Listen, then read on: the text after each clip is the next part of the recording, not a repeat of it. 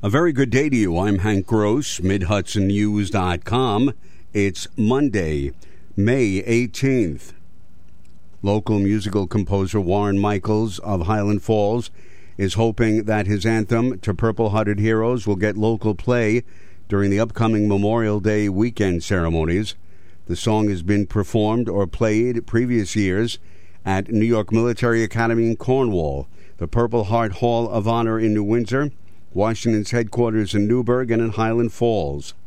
The Late Show Gospel Choir on the David Letterman Show sang it at the Castle Point VA Hospital a few years ago. Michael's biggest honor is the networking with Gold Star mothers, those women who have lost their sons and daughters in the service. He sends them copies of his anthem that are customized to include the names of their lost children. But Michaels feels like he hit a brick wall locally every year in his efforts to have his song performed.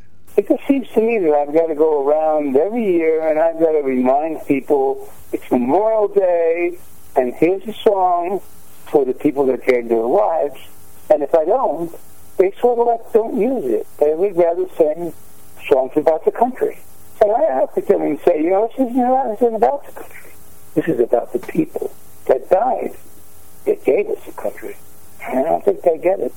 You can listen to Purple-Hearted Heroes on MidHudsonNews.com. This is cat season, pushing the population of the Ulster County SPCA in Kingston to well over 100. The spring usually pushes that cat and kitten population over to 120, but SPCA Executive Director Adam Saunders says they do what they can to keep that from expanding. When they come in, they are all separated into cages until they've had that surgery, or in the cases of litters of kittens, if they're too young to reproduce, then they can be housed together. But they are spayed or neutered as soon as it's medically feasible, and then they are placed up for adoption. Kittens do tend to get adopted fairly quickly. Saunders said the cat and kitten population can swell to 180 until the fall rolls around.